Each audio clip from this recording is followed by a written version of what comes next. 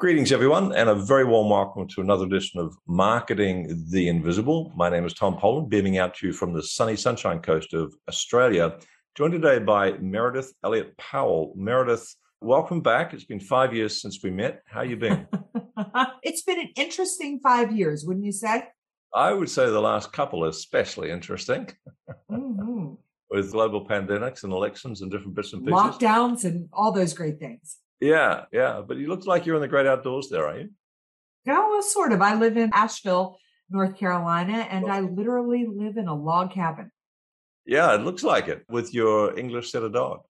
That's right, I do. I'm trying to. Bobby's still pretty frisky. Yeah, I'm trying to keep him out of this interview, so I apologize if he appears. Not at all. Celebrate diversity, including species. Good.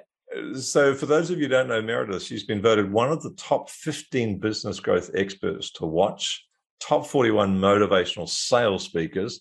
She's also incredibly passionate about helping her clients learn if you like, the secrets or the top tips to take uncertainty, which often comes with anxiety, and to channel that energy into competitive advantage. So and that brings us quite nicely to the title of this interview, which is How to Thrive by Turning Uncertainty, which we all live with almost every day, particularly over the last few years, to competitive advantage. Meredith, your time starts now. Question number one is, who is your ideal client? My ideal client are CEOs or C-suite professionals doing well, looking to take their business to the next level. Thank you for that. So question two, what's the big problem you solve? I guess it's this whole thing around uncertainty. Can you elaborate a bit on that? Yeah, absolutely.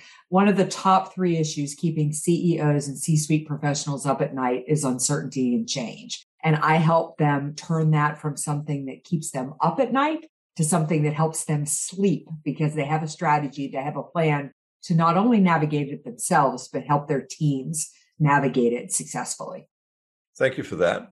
So it's a lot more than, you mentioned sleeping well at night, which is important because that gives us the energy to have a productive day and be a nice person with our family and friends. Right.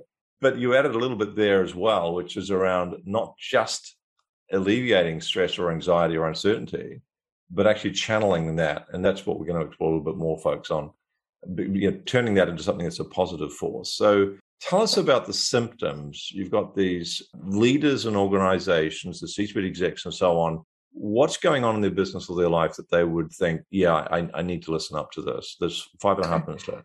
Yeah, that's such a good question, because there's a couple of things. Either they're doing incredibly well and they're waiting for the ball to drop. They're worried about when the shift is going to come that's going to negatively impact them, or they're having the flip. They're really struggling. They're right in the middle of uncertainty and they don't know what to do. It's really fascinating. I studied what happened to people in the middle of the pandemic. 75% of the people I interviewed got stuck. They wanted to take action. They wanted to do something. They wanted to move forward, but they didn't know how. I wanted to solve that problem. So that's why we wrote the proven formula of what you need to do. We took the guesswork out of how to navigate uncertainty.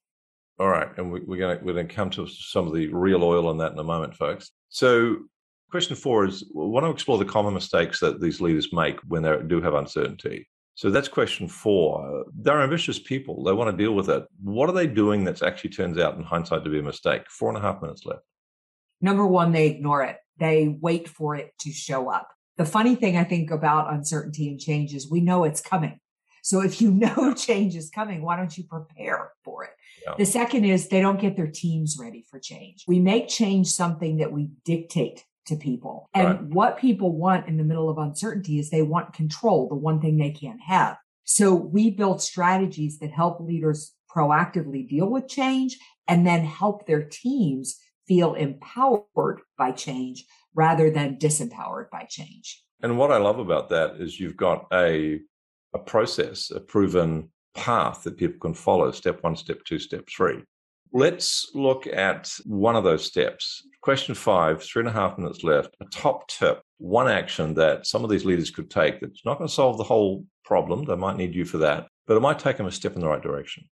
Yeah, it's strategy number 2, condition yourself for change. There's a great term from the U.S. military called embrace the suck. It isn't the realists or the pessimists that survive challenging times. It's the realist that does. And we use a tool called a skeptic, where you look outside of your business to see the change coming. It's society, competition, economics, politics, technology, industry, customers. And by simply doing an external brainstorm, you can start to examine the shifts coming in the marketplace and ask yourself, what shifts do we need to be paying attention to now while you have resources and time to prepare?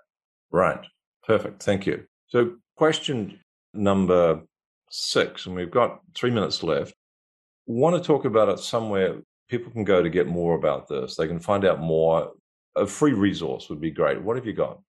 Yeah, well, number one, if you go to my website, valuespeaker.com, just valuespeaker.com/quiz, you're going to take the Thrive Indicator quiz. You're going to see where you fall on the scale of uncertainty. And in that, you are going to get the 9-step proven formula. You're going to get step-by-step of exactly what you need to do to thrive in an uncertain marketplace. My website is full of free tools and resources. I even did 9 videos on the 9 steps. Fantastic. So what's the website again, please? It is valuespeaker.com, just the words valuespeaker.com. You'll find everything there. Valuespeaker.com. Thank you very much. And folks, look for the quiz, because that's going to give you a really good blueprint, not only of where you're at, but where you need to get to and how do you need to get there. Question number 7, we've got 95 seconds left. Meridith, what's the one question I should have asked you but didn't?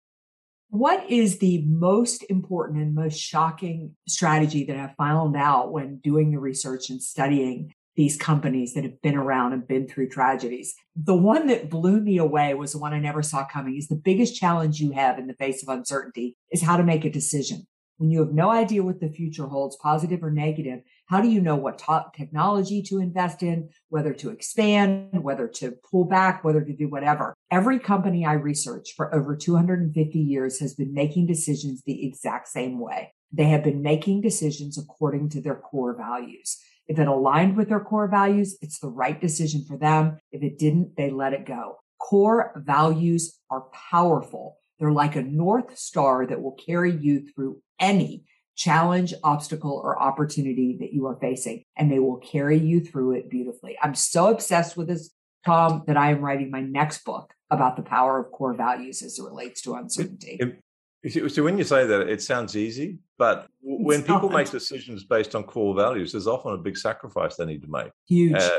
We're just exiting Facebook because we don't believe their values are aligned with our core values. And that's not a judgment of Facebook. It's just there's no alignment there. But there's a cost to that.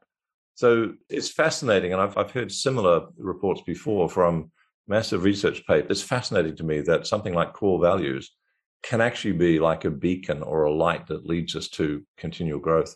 Meridith, thank you so much for your time and your insights. It's been a pleasure again. Thank you. I've really, really enjoyed it. Really appreciate the time. Yes. Thanks for checking out our Marketing the Invisible podcast. If you like what we're doing here, please head over to iTunes to subscribe, rate us, and leave us a review. It's very much appreciated.